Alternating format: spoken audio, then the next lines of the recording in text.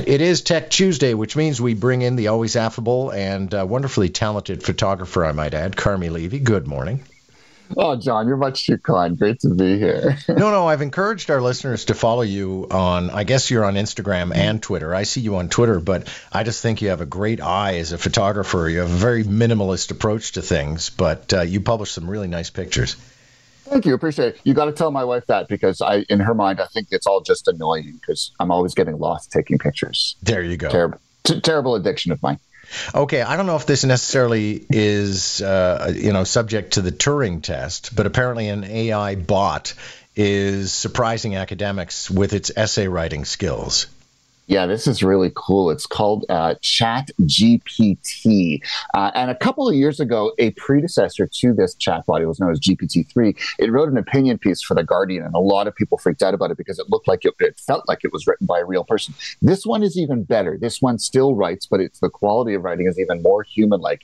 But even cooler, anyone can use it. They designed it to be easy to use. It uses what they call a dialogue format. So you ask it questions, it gives you answers, and it recognizes when it's out of bounds. So, for example, if you ask it about, well, when Columbus came to America in 2015, it'll actually recognize, wait a second, Columbia didn't come to America in 2015, and it'll change the nature of the conversation. If you ask it, for example, for advice about, or ask it to write about maybe how to steal a car, it'll tell you that that's criminal and you shouldn't be engaged in that activity. So it actually has a conscience, which is really cool. And it's almost like you're interacting with a human being. They're making it available for free during what they call the feedback period. Not quite sure how they're going to commercialize it eventually. The interesting thing here is that it comes from something called the Open AI Foundation, which interestingly was founded by a guy we may know, Elon Musk. Yeah. And then he quit the foundation, and he's been a serious critic ever since. And now he's basically saying he's not going to allow them access to Twitter's data because they were using Twitter's data. And yet again, this is another organization that Elon Musk is kind of arguing with. So he no longer supports it, but they're doing some really cool research that really is pushing AI, pushing the bounds of artificial intelligence a lot further than it was even a couple of years ago. Okay, but is there a possibility, for example, that a university student is just going to use a robot to write their thesis? Yeah, there's definitely the risk of that. And because it used so much publicly available data, in fact, it went into university databases and it kind of hoovered the information as it was training itself. And it continues to do that.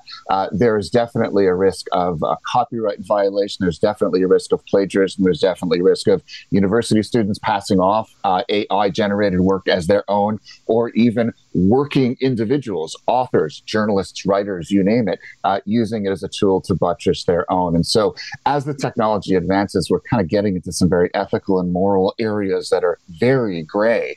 And the problem here is the technology is advanced, but that sort of moral framework, we haven't quite figured that out yet. And we're getting into some terrifying territory. Really, there's no answer to this one just yet. Okay, and on a similar note, I'm pretty sure I've seen the evidence of this already in some people's avatars on social media, AI-drawn photos. Yeah, it's called Lensa AI, and it's an app that you can download. It's been around for about 4 years, but they just updated it last month with what these things they call the magic avatars. And it almost looks like a digital artist took a photo of yours and created this incredible, it almost looks like a painting. It's stunning. And so what you do is you upload about 10 or 20 photos from your collection of yourself.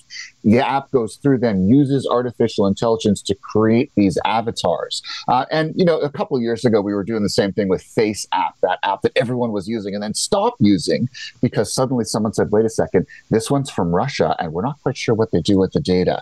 So the good news here is with Lensa AI, it's not a Russian company, it's an American company. They say that they delete the data. We're going to have to take them at face value. But yet again, it looks cool and it's going to be all the rage in your social media feeds for the next little while. But you still have to ask yourself the question, where does they get the data go? What do they do with it? Are they deleting it when they finish working with it? They promise that they are, but again, I'm going to hold back because I've learned from FaceApp, I just don't trust anybody. Yeah, it's interesting because there's a writer for the National Post who's a bit of a friend of mine named Adam Zivo, and he started posting some of these drawings, and it actually looks like, you had some Japanese anime artist drawing comic book images of you, and they're fantastic. Okay, go ahead.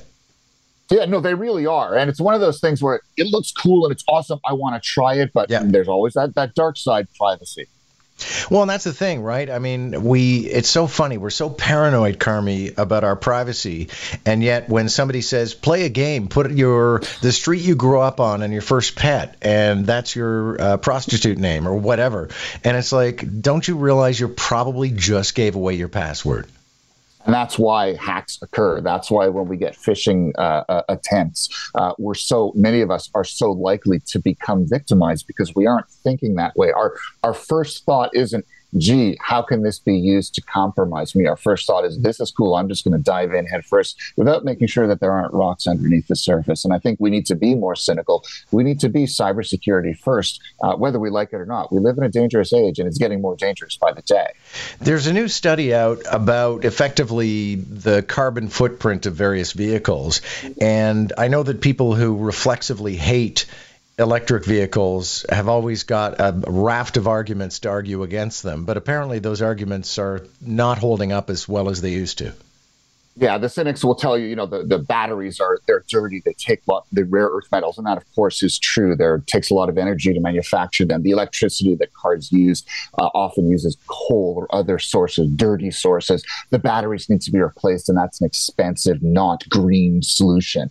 But the thing, this research published by the University of Michigan shows that, in fact, when you buy an electric car compared to manufacturing an internal combustion engine car, it is not as green. It does contribute more greenhouse gases to the planet. But the interesting thing is, over the life of the vehicle, that flips around. The more you drive it, the cleaner it becomes. And in fact, that so-called pollution equation, the research shows that after about a year and a half, electric vehicles then are now ahead. It's a little bit more for SUVs and pickup trucks, about 1.6 years or so. But basically, the more you drive, the better it gets. And as time goes on, as the electric grid gradually converts from dirtier sources like coal and fossil fuels to solar, to wind, and other renewables, that equation will only get better. And in fact, British research shows that an electric vehicle uses about a third of the emissions or contributes only about a third of the emissions of a gasoline-powered counterpart. And in fact, over time, those numbers will only get better as the electric grid gets cleaner. So the more you drive, the cleaner an EV gets. Ignore the naysayers. That's all based on really old data that's no longer applicable. Carmi, good to have you. Thank you so much. Thanks, John. Appreciate it.